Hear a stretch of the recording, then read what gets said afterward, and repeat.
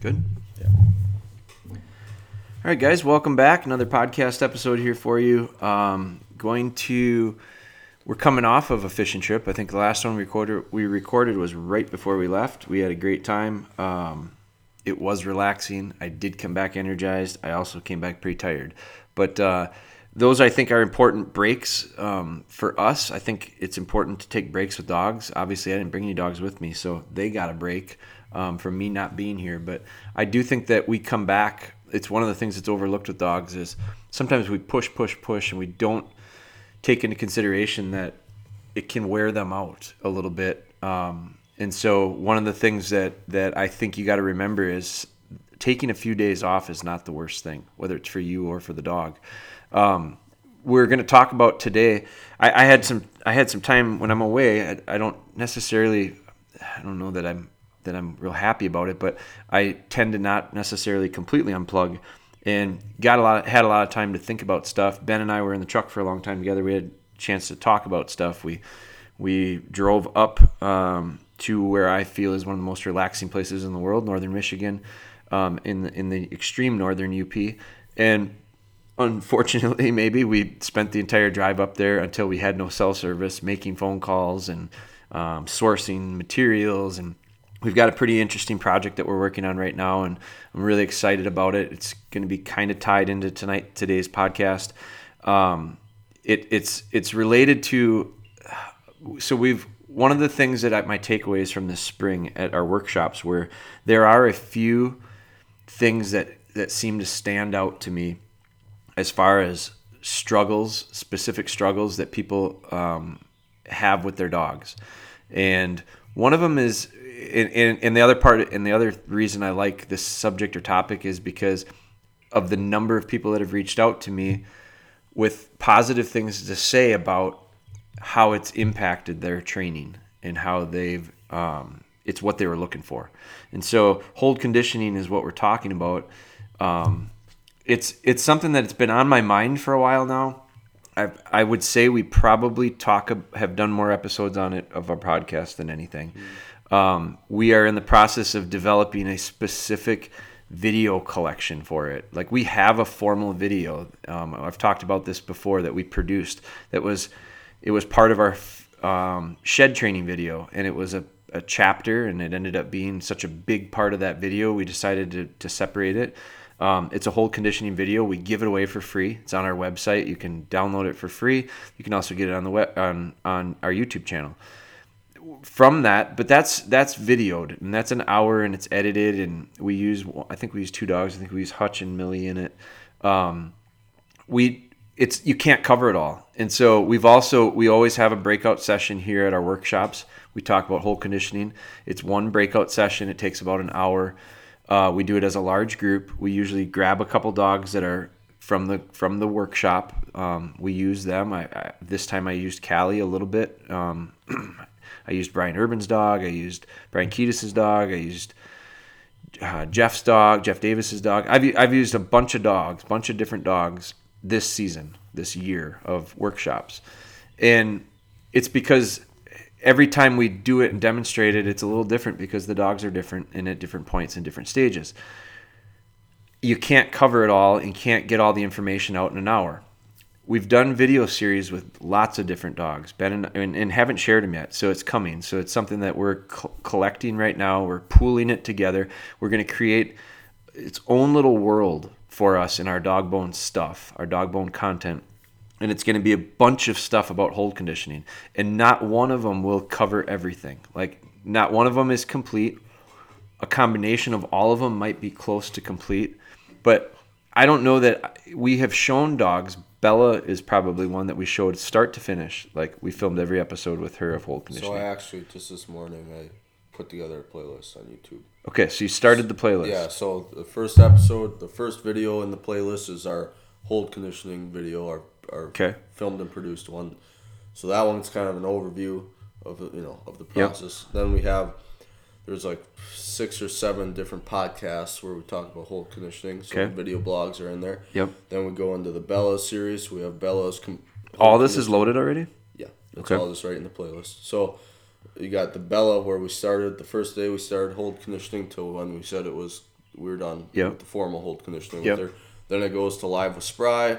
Same thing, first day of hold conditioning to Good. when you stop. So that's the. So we've the started playlist it. right Now we've got, I know we have some old Ellie footage with hold. I know we have Ellie's sister Kimber with hold. I know we have Elsa with hold. I think we have Jet with hold. I think we have Tito with hold.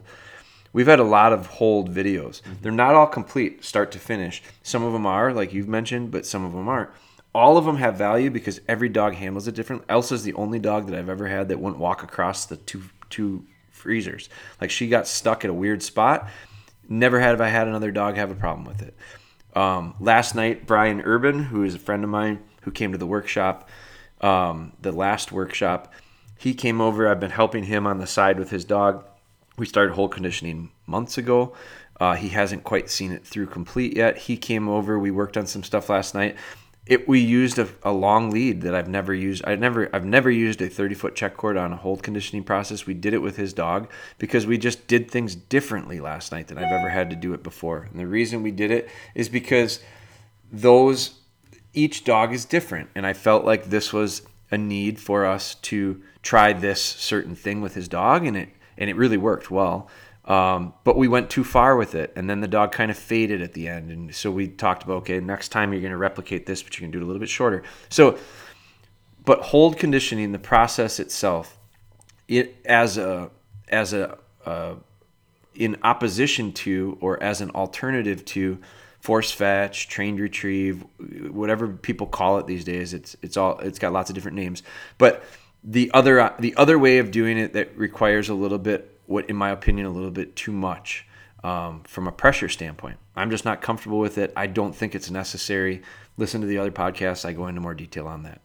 But this topic is such a big one. We're going to make a point. And the other thing is I've really started to pay more attention to it. So this is one thing that people come to the workshops with, that it's a common theme of hold conditioning would help you. Hold conditioning is what you need. It's usually dogs around a year old. We're not going to base it on age, and we'll talk about it specifically with this guy because I got one email here that we're going to talk about because I think it's a good one that is another variation or alternative description of a commonly asked question regarding hold conditioning. This will be another one that'll go into that playlist or pothole of stuff. So. But they're usually about a year old, I think, when they come in here and we see it. It could be as old as 18 months. It could be as young as 10 months. But somewhere in that range, they're beyond teething. They're to the point where hold conditioning is probably necessary. And it's just such a big gap that doesn't get closed very easily. And I think it's hard for me to message it properly because it's not clean cut. It's not ABC type thing. And I don't do a very good job of emphasizing the need for preconditioning your dog for hold conditioning formally. And that means from day one. So your hold conditioning, I found that for me personally, hold conditioning has gotten shorter and shorter and shorter the longer I've gone in my training and the number of dogs that I've worked with, because I think I recognize the importance of it so early on being shaped properly. And that means the first retrieve. That means thinking about all that stuff from day one instead of thinking about it when you realize the symptoms or the problems and trying to figure out how to fix those. Instead, we're going to work on building this from the inside out, and it means from the very, very early on retrieves on. It makes our life easier because the symptoms aren't as bad when that happens. So part of it is mechanical. Part of it is the things we use, and I've been studying the hell out of that. And so that's part of this project. That's part of the sourcing that we've been doing. We're working on some design things that I just feel like will make life easier for us to get through this process and also maybe avoid some of the issues. So more to come on that. But I'm going to get into this email. I got an email from a guy named Pat. I emailed him back yesterday. This email came to me couple weeks ago, 3 weeks ago. I am playing, as I continue to tell you, I play a lot of catch up. There's a long list of emails and DMs and messages and stuff. So thanks for all your patience with it. This one came on June 1st. I emailed him back yesterday because I had earmarked this one for a couple weeks. I forwarded it to Ben It ended up it was in my junk mail, actually. I forwarded it to Ben and said, podcast, let's record this. So I sent him a message and I said, hey, there's a lot here. I'm going to send it to Ben. We're going to record a podcast. So he responded back, can't wait to see it, hear it, love your content, blah, blah, blah. So appreciate that, Pat. I appreciate your patience too. Here's your question. I'm going to read it out loud and then we're going to address it. And I like it, and I'll explain why I like it as I get into it here. So, hi, Jeremy. I have a 6-month-old black British lab. Training has been going okay so far, but he's having some of the typical hiccups. Victory laps on retrieves, throwing the bumper up to himself on the way back, etc. I don't like the idea of force fetch as he lives for playing fetch. So I don't want to ruin that drive or excitement. Hold conditioning seems to be the perfect solution. Do you think 6 months is too young? I know you said wait until he's done teething, which he's done teething now. However, in the last podcast on hold conditioning, I heard you say 5 months is way too young, and now I'm concerned that 6 months is too young as well. He is 6 months, 1 week to be exact. What age would you recommend? I know there's probably no exact age, but I like a rough age range of dogs you have previously started with hold conditioning that seems to work best. Tate, my puppy, currently does victory laps on his way back from retrieves, which is the intent of me wanting to start hold conditioning. I am not sure how to break this habit without some sort of force fetch techniques, which is why I am thinking about hold conditioning. However, again, after listening to episode 60 of your podcast, I think I need to wait on hold conditioning and take a few steps back in my training. Maybe shorter retrieves, fewer retrieves per week. Any other suggestions to break this habit positively? When I move into hold training, I do have a few questions. I have watched, I think, every video and podcast you have that talks about hold conditioning. That's a lot. I have a couple quick questions before I start the process. I apologize if they're in a video that I missed or I missed them in the video I watched. Number one, while in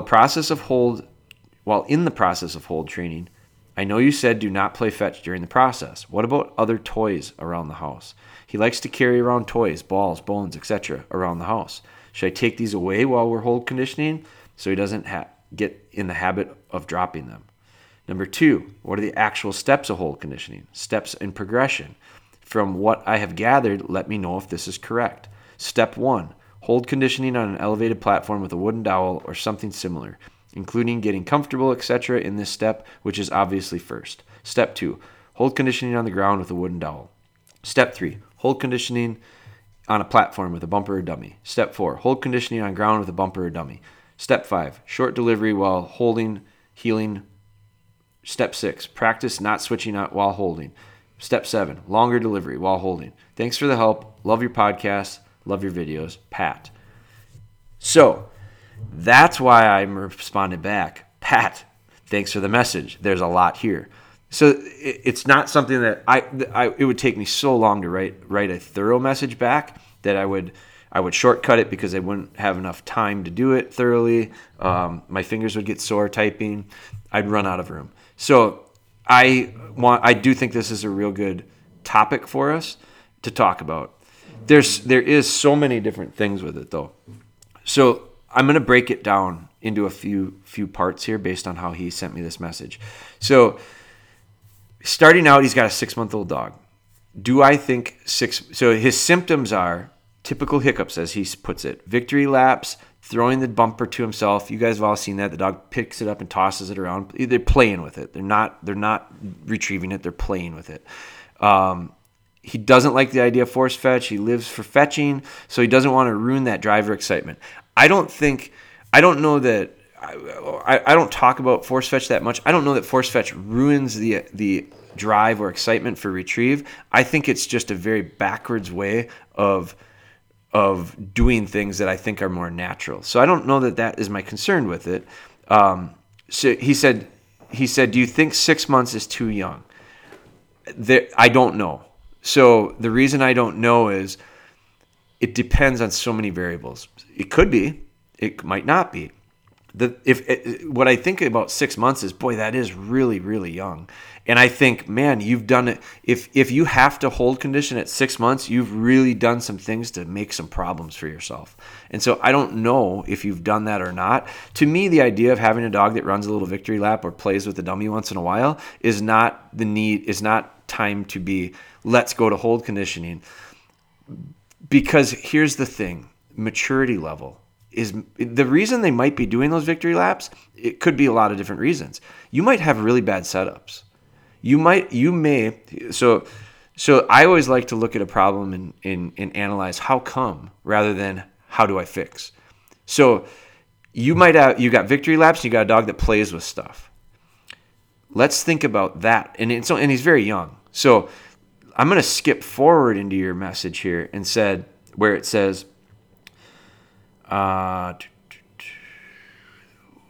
let's see. So I'm going to skip down. You said, while in the process of hold training, I know you said no fetch during the process. What about having other toys around? He likes to carry around toys, balls, bones, etc. around the house. Should I take these away while we're hold conditioning so he doesn't get in the habit of dropping them? I got news for you.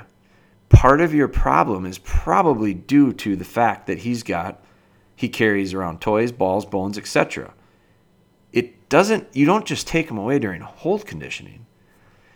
Because they should be gone during hold conditioning. And yes, retrieving stops during hold conditioning, because the reason we're hold conditioning is 99% of the time because there's issues with the retrieve. So stop doing those retrieves, which are opportunities for those bad habits to continue to form and potentially erode whatever it is you're trying to fix with that hold conditioning process. So that's the reason we stop retrieving during. The reason we don't have bones, toys, balls around the house to carry and play with is because those are training tools. And so what they do is they train the dog behavior. And a lot of times I connect it and link it back to chewing. I hear so many people complain about their dogs chewing stuff up. And then they go, we get them all these chew toys. We keep giving them more and more chew toys. And we just can't get them to stop chewing our stuff up. We give them all this stuff to chew on. Well, the dog doesn't recognize that this you can chew on, that you can't. And so they're very easily trained very quickly to understand they give me a lot of stuff to chew on. So when I see stuff that's interesting to me, I'll chew on it. It's like chewing your nails. It's a bad habit. I got it. I got it young. I haven't kicked it. I don't know that I ever will. The young dogs that have a lot of stuff to chew on, it creates habits that stick for a long time. So that probably has something to do with throwing the bumper up to himself and playing with it on the way back. So my answer is, it's only 6 months. So take all that stuff away and don't give it back ever. And start changing, reverting those habits that have been imprinted to this point. So I think that's part of it. So is it too early to start hold conditioning at 6 months? The reason I would say yes is because I don't know that they're mature enough to handle it. Like it's a pretty demanding process mentally as much as physically, maybe more so than physically actually. So it is also a process that I think when we come out of it, I feel way more connected to the dog, and I think the dog feels way more connected to me. Those are real benefits of hold conditioning that have nothing to do with the retrieve part. But you can only get so deep with dogs on that level, it's dependent on their age and maturity. So you can't ask little kids to take really, really tough tests, because it's not because they're dumb. It's because they're just not mentally mature enough to handle it. It might not be a physical thing, but it's a mind thing. So we have to be really conscious of that. So victory laps have nothing to do with hold conditioning. It can have everything, or the lack of. It has everything to do with how you set them up. So when dogs like to run laps and run away, I go, take away the freedom. Go back to setups that eliminate opportunities to fail, which means nice straight long corridors. Most dogs retrieve naturally. That doesn't mean they come and deliver to your feet. and hold. I just talked about that. Ben just put a really nice little clip together on one of our snippets out of the workshop. And I talked about how dog training is dog training. And I talked about how, these dogs have so many things that we bring out of them, and then we we customize it to what our needs are. And so for me, I like a retriever that goes out, picks up, and comes back without fooling around. And I like dogs that come and they sit and deliver in front of me. I don't like them coming to the side. It's just a personal thing. But I shape all of that stuff. That's all preference. And that's all things that we hone. But I didn't start out with those young dogs. And this goes back to last night with Brian Urban, the guy that I'm working with on hold conditioning. He was working on getting his dog. He was asking his dog to do, the hurdle the dog was having was it would hold really well and it would deliver when he called him to it. So you could put it at a remote sit at 50 yards, 100 yards, any distance. And you could call it to him and the dog would get up and come right to him and it would want to swing around. It would want to swing around and swing around and swing around. It never wanted to sit in front of him. And one of the things I told him was, Brian, when the dog comes in, don't duck down at the dog. You're ducking down like in an athletic stance, and I guarantee you that dog is feeling pressure. That's why that dog is swinging around away from you. He won't turn into you. He wants to turn away from you. It's because your body language is like, he thinks you're maybe going to tackle him instead of welcoming him in. Now, what Brian was thinking is he's heard me say, get the dog to you. So if you got to get down, and get the dog right to you. Get him come into you. That's different than an athletic stance. And the difference is his dog already understands he's supposed to come to him. I get down and welcome them if they're not coming to me.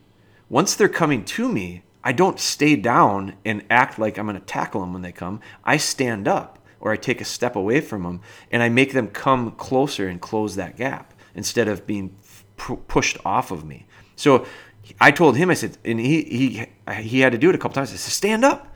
Don't get down. Stand up. As soon as he stood up, that dog would come right to him and sit down and put his chin up to him. And he's like, I can't believe it was that simple. But he doesn't see himself doing it. I got to watch him from a distance. I stood next to him and I watched him. And I read his body language. And I was like, Jesus, man, it looks like you want to play wrestling with him. So that's why the dog was shying off from coming in and finishing. I said, you got to get the dog to come to you and finish, so stand up. Boom, it did it. Now, the other thing he had a problem with is when he sent the dog, everything was good when he would call the dog back to him. But when he would send the dog out to pick it up, as soon as that dog ran out and picked up the dummy, he lost his mind and he just went back to puppy and he went to running around. And that's why we went with that little check cord. And when we put that little check cord on, the biggest hurdle was the dog understanding what the check cord was and figuring out how to run and not allow it to distract him. So we did that a little bit. But when we ended up doing that, as the dog, before we did that, I told Brian, I don't want you to ask the dog to even sit still. Like, I don't even care about steadiness. Let's just be looser. Let's be a little bit looser, a little less control. Let's get the dog to have this mental, because what happened was he was having such focus in the dog. The dog was sitting nicely, lining nicely, steadying up nicely, and then he would release it. And when he released it, he went from like zero motion, zero activity in that dog's mind and body. The only thing it was thinking about was sit still, sit still, sit still, sit still. And then all of a sudden he went, go get it. And when he did that, his dog's a little over a year old. When he did that, the release of energy with that dog was so high, he lost his mind. He lost his shit. He ran around. He lost it. And so what I told him was, don't get him so calm and condensed and packaged up that you open up that can and just let it explode. I said, let the thing be moving around. I said, let the dog be moving around. So we picked up the pace of the training. We did things a little bit different. We changed the way that he had been doing it. And then when the dog ran out to pick up the dummy, it wasn't such a black and white contrast. It wasn't such a, I'm sitting here still perfectly and then I explode. It was, I'm kind of moving. Whoop, I'm moving a little bit more and I'm moving back. And there wasn't as much difference. And that dog accepted that really well. And what the issue then was, when he came back to him, Brian was so picky about that delivery. He was adjusting the dummy. He was doing all that stuff. I said, Brian, you missed it. Your hurdle in this session was your dog won't run out and come back with it. He fucks up when he does that. He can't handle it. He gets way too messed up. I said, you cannot worry about the tedious little details of where the dummy is positioned in the mouth after he just did exactly what he was supposed to do. I said, forget about the ending. You already know he knows that. You've done that. It's been good in very controlled situations. Let's fix one thing at a time. So the objective was get the dog to go out and come back, and he was doing that. And I said, when he gets back to you, even if it's not perfect in your mouth, take it from him and tell him how good he is. Because you can polish that stuff up later. But the parts and pieces of this whole puzzle, one of them was running out and getting it and coming back. He didn't have that. He couldn't do that. The part where he held the dummy in his mouth was good. The part when he delivered it was good, as long as he didn't have to run out and get it. So he had the beginning, he had the end, he didn't have the middle. And I said, so forget about making the beginning and the end perfect. Let it be okay and functional, and get the middle part at least there. And now you've got all three parts. And now you can start working on making sure all three parts link together and get fit together. And then when you fit them together, then we'll start worrying about perfection and polishing. But until you can't, if it's a 3-step process and you have step 1 and step 3 and you don't have step 2, no matter how much you perfect step 1 and step 3, it will never happen without 2. So 1 and 3 don't have to be perfect as long as you get 2. And then you've got 1, 2, and 3. 1 and 3 are better than 2. So continue to work on it until 1, 2, and 3 are all pretty good. And then once 1, 2, and 3 are all pretty good, start making 1 perfect, 2 perfect, 3 perfect. And eventually you've got 1, 2, 3 perfect. But you got to have them. So it's a side note, it's a side topic about this, but that was a very unique situation. Doesn't happen with all of them. So let's continue on with this guy's email, because that little part connects to the very end here of what we're going to talk about with him. But anyway, so 6 months old. I just think its maturity level might not be there. And so we have to be patient with it. What I think you can do is don't wait until the dog gets mature to start worrying about how to get better at this. Instead, start addressing the things you can. Control the things that you can control. And that means your setup. Get back in the hallway. Simplify it. Don't allow the dog to run past you. Don't allow the dog to run victory laps. Start doing that. Get that perfect. Get that really good. Take away the shit in the house. So the dog can't decide to form a habit of, I'm going to play with stuff. I'm going to toss stuff up in the air. I'm going to chase stuff by myself. I can throw it and chase it down myself. I can lunge at it like a little cat. I can do all these little games with all these little toys and all these little balls and all these little bones. And then when I go out in the yard, he expects me to say, forget all that stuff that you've been doing all day long and be a big boy. It doesn't work that way. So you can start to help yourself on the hold conditioning process now. But I don't think it's hold conditioning formal. Now, Tate, my puppy, currently does the victory laps. I'm not sure how to break this habit. We just talked about that. Podcast 60, we talked about the age. Okay, so we talked about that. When I moved to hold training, I do have a few questions. I watched every video. Okay, so question 1 was that we just talked about with toys, balls, all that stuff. Number 2, so this brings us to the beginning here. And I thought I saw something in there where you said something about you want to do this, and it was here, the very ending. It says, maybe shorter retrieves, fewer retrieves in a week were some of the thoughts you were thinking. I don't know that has anything to do with it. Maybe fewer. Fewer is always better, I think. But I would say the few that you do have to be good. The shorter retrieves, sure. Make them short. Shorter is easier to eliminate big circles and running off. So I told Brian last night, I said, a 2-foot retrieve is the same as a 20-foot retrieve. It's still a retrieve. It's just there's 18 less opportunities to fail when it's 2 feet versus 20. So yes, maybe shorter, yes, maybe fewer, but make them be good. Make them allow for them to be successful. But what you said here was any other suggestions to break this habit positively. I don't think that we have to look at this as positively or negatively as much as we have to look at it as positively from like a habit form, like constructive, I should say. Not positive or negative, but constructive. You need to get constructive with what you're doing. There's a confusion, I think, out there that people have to either be positive or negative with it as far as their training goes. This is another side note. I'm both, okay? I'm pressure and I'm praise. I'm a little bit of both all the time, all dependent and predicated on what the dog does. I don't think it can be all positive. I don't think it can be all negative. I think it needs to be both, and I think the key is trying to find balance. That's a message that never changes. I've talked about it in dozens and dozens and dozens of other podcasts, in articles I've written, all sorts of stuff. Finding balance is the most important. So I wanted to touch on that because the question, I can sense this, and it's just an email, so it's hard to I maybe pick up on things differently. But you made a point of noting positively. There is some pressure to hold conditioning. I will have to tell the dog no when he does it wrong. I will have to put the dummy in the dog's mouth if he wants to fight it. If the dog really wants to fight it, I will have to win that battle. And that doesn't come by giving him kisses and kibble. It's going to take me firming up. It doesn't mean you have to be hard. It means you have to be firm. And that to me goes back to just about everything we do in training.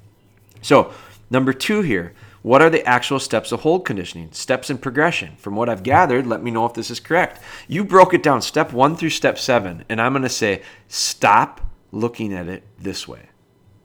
Because there's no steps in this. There could be 1,000 steps with one dog and 100 with another. Step 14 and 15 were with Brian's dog last night, and I've never done them with any other dog. So I'm not going to fall into the trap of trying to make people feel happy by telling them, here's the steps, 1, 2, 3, A, B, C. Everybody wants it. It's not possible. And until the way it's going to get easier for you, Pat, is to get to hear that enough that you say, I can't be looking at it that way.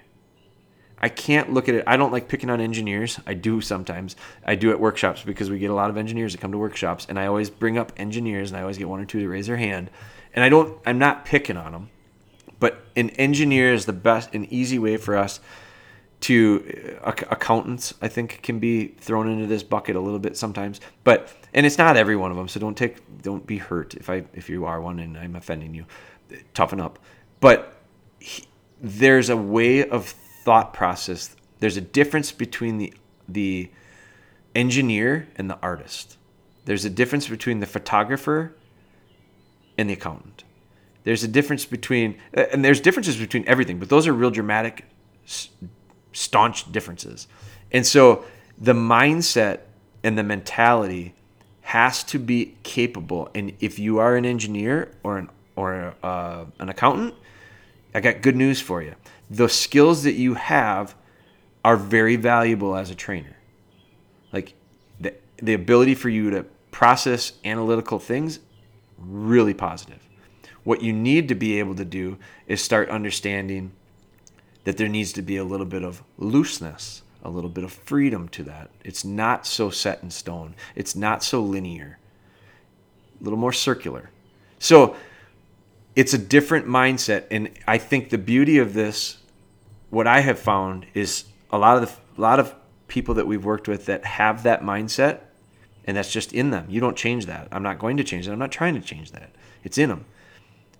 Folks that have that are forced to, if they do it. I mean, they don't have to, but if they do it, I think they have more success. They start to think a little bit different when it comes to their dogs. And maybe you just compartmentalize it, and it's when it comes to dog training, you're going to have a little bit different approach to things, the way you think about it. I think what's nice about that is it's an extreme. In that case, it's an extreme opposite of what they're normally doing or thinking. And so in order to get in the middle, you have to be a little extreme to begin with, one side or the other, and one side or the other. And it gets wider. It starts out real wide, and then it narrows a bit, and then it narrows a bit, and then it narrows a bit. And all of a sudden, you're in the middle. And that's about where I like to try to stay. So you don't have to be dead smack in the middle, but you try to get closer to the middle than what you are. And some of this thought process is very far to one side. And so you've broken down steps 1 through 7 real nicely. That might be true for Kimber. That might be true for Timber. That might be true for Elsa. But that's not true for Tito. That's not true for Jet. That's not true for Taylor. That's not true for Spry. Like 10,000 dogs you can name, and steps 1 through 7 might apply to 10 of them. There is no, you got the general gist. I'll agree with those 1 through 7s, but there might be 10 steps in between a couple of them. There might be some stuff way beyond it. What I think you got to do is, and this comes back to what we're trying to do with this new delivery of hold conditioning information. I am going to try to share as much of it as we have, and I'm going to try to continue to put more of it out there. We got more dogs we're going to show you it with. We've got a bunch that we've done and just never got around to sharing it. But we're going to try to show it and have you realize I can understand the general idea of this. I also understand that it's very fluid. There's a lot of movement there. And I need to start to figure out where myself and my dog fits into it. So yes, to steps 1 through 7 that you've listed, but not definitive. And some of it will be tools. There's something that stands out to me with a lot of dogs that have sloppy delivery. We're going to talk about it a little bit later. I won't get into it right now. But it has to do with some of the tools. And I think we can make it easier. And I also think that I am 100% going to make a point of saying, the beauty for you, Pat, is you're in this boat right now because you're at 6 months, 1 week. Well, now you're at 6 months and 4 weeks, 3 weeks, because this was from a couple weeks ago. So let's just say you're 7 months. Don't take the pressure off yourself of the delivery. You don't need it to be perfect right now. You're not hunting this fall. I don't know that I would be hunting a dog this fall if I had one right now that was 7 months old. It's probably not ready. So, oh my God, I got a year and 4 months. I got a year and 3 months to get ready for the following September. Beautiful. Zero pressure. No pressure at all. Go back and start to set your dog up so that when you do hold condition in 3, 4, 5, 6 months, it goes really smoothly. It goes a lot smoother. There's a lot less like major construction that has to take place. Major reconstruction that has to take place. Instead, it's just, polish this up, polish that up, reshape that a little bit. I prefer this.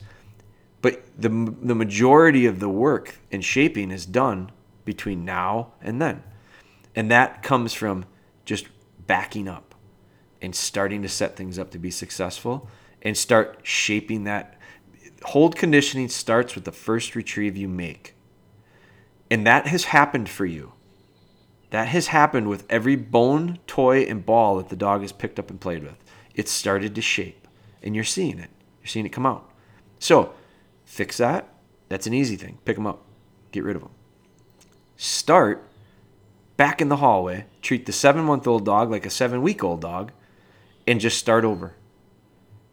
And take away all the things that are going to erode it between now and 14 months. And see what happens.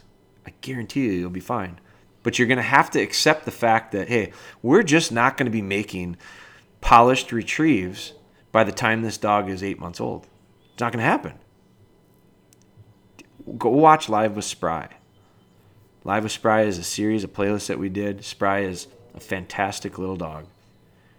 I'm going to have 2 of her puppies going out here this week. One of them I'll be training with my son. So Spry struggled with early retrieves. I don't think I had her making very nice retrieves until she was close to 10 months old. So put that into perspective. Your dog isn't 7 months old yet. So I don't even know. I don't remember Spry's training that well, but if I went back on it, I'd be curious to look at 7 months old what I was doing with her. I bet you I wasn't making nice retrieves. Because I remember it was about 10 months before we did it. And we did it it just clicked with her. I beat myself up trying to figure it out. I couldn't figure out why she wasn't doing it. I was frustrated. I stopped worrying about it. I stopped thinking about it. I stopped working on it. And one day, it was at our old shop. I remember it well. She picked it up, and I thought, ta-da. It took time. It's all it took. It took time. Had to get right with her. We a lot of times think This training process should move along as we are ready to move it along. I got news for you. There's 2 parties involved. And in order for it to happen, both parties got to be on the same page. One party is you, one party is your dog. And if your dog's not ready for whatever reason, mentally, physically, something that's happened in the past, something that hasn't happened in the past, whatever the reason is, if they're not ready to go, they're not going. No matter how bad you want to. No matter how bad you want to, because this weekend you were at a competition and you saw a dog that was a month younger doing it better. Oh, I got to get there. I saw Tim and his dog doing it. Forget about Tim and his dog. Worry about Tim and his dog in a couple years. And just be sure that you do take care of your business in between. That's you do that, you'll be fine. Pat, I hope this helps. I think the timing was great. I appreciate the question. I like how you delivered it. It really made it, I think, probably relatable to a lot of people. And it is going to be a nice little nugget for us to add to this hold conditioning package, playlist. But we're going to create a package. Yeah. We're going to create something that is going to help those. And if you're a force fetch person and you're listening to this, I don't have anything against you. I don't care, quite honestly. I don't care. I used to. It used to really bug me. It used to really bother me. I think you have to do what works well for you. I just think I take into consideration the other party, the dog, and I know for a fact, I don't know any of them that would tell me that, and I honestly believe that they would prefer to be force fetched. I just don't know any that would. And that's, some people are going to say, wow, you're humanizing the dog. Maybe. At times I do. And guess what? I can do that. You can do what you want to do, and I can do what I want to do. I don't have a problem with you if you force fetch. I think there's other ways of doing it. I know there are other ways of doing it that fit better for me. And I know there are a lot of people that are in that same boat. And I think one of the main reasons we do any of this stuff is to help those that are interested in doing it themselves. And I'm more than willing to share everything I can that I've found success with and everything I can that I've found to not work. And so the whole point of the whole purpose of this, creating this hold conditioning package for you, and it's going to be information, it's going to be stuff that you can apply and use, I think is going to make life a lot more comfortable for dogs and a lot easier on us. I just think if you've ever done it, there's a lot of folks that are real uncomfortable with it. I understand why. I get it. And so this is an alternative way of doing it. So excited about it. We continue to grind away on it. Ben, this will be another pod you'll probably drop pretty quickly. I'll send Pat a message and let him know. I appreciate you guys listening. The support we get from this means more than you know. It means more than you know to small businesses like ours. So if there's someone else out there that you like listening to, that you're getting value from, I would ask you, and I do it now. Like, I'm reminded of it myself. There's a few pieces of content out there that I always come away from and I go, I'm better for listening to that one. That was good. That was really good. I took something from it. I don't listen to a lot of dog ones. I listen to just other like life stuff, and I go, man, that was really good. And sending a message to someone and saying, I really appreciate that. Do it. You have no idea how much it means to someone to receive it. Do it. And I'm not saying me. I'm saying someone else. Find something that you're in support small businesses and people that are doing stuff like that, because it means a whole hell of a lot, and it really puts wind in their sails. It keeps us going. It continues to push us. So thank you for that. I appreciate it. Do me one favor. If you're listening to these and you like them, please subscribe. That way you don't miss them. provided that we're putting them out faster, and we had a bit of a hiatus there with some fishing trips. Ben, he's on vacation most of the summer, so we're going to be back at it. He's out of vacation, he said, so we're back. Guy's been out of college for 3 weeks, and he's taken 2 weeks of vacation. Whatever, I don't know, kids these days. But you guys, thank you for the support. Subscribe if you would. Follow us on our YouTube and our Instagram, Facebook pages. Appreciate your support. Thank you for it. We'll be back with more.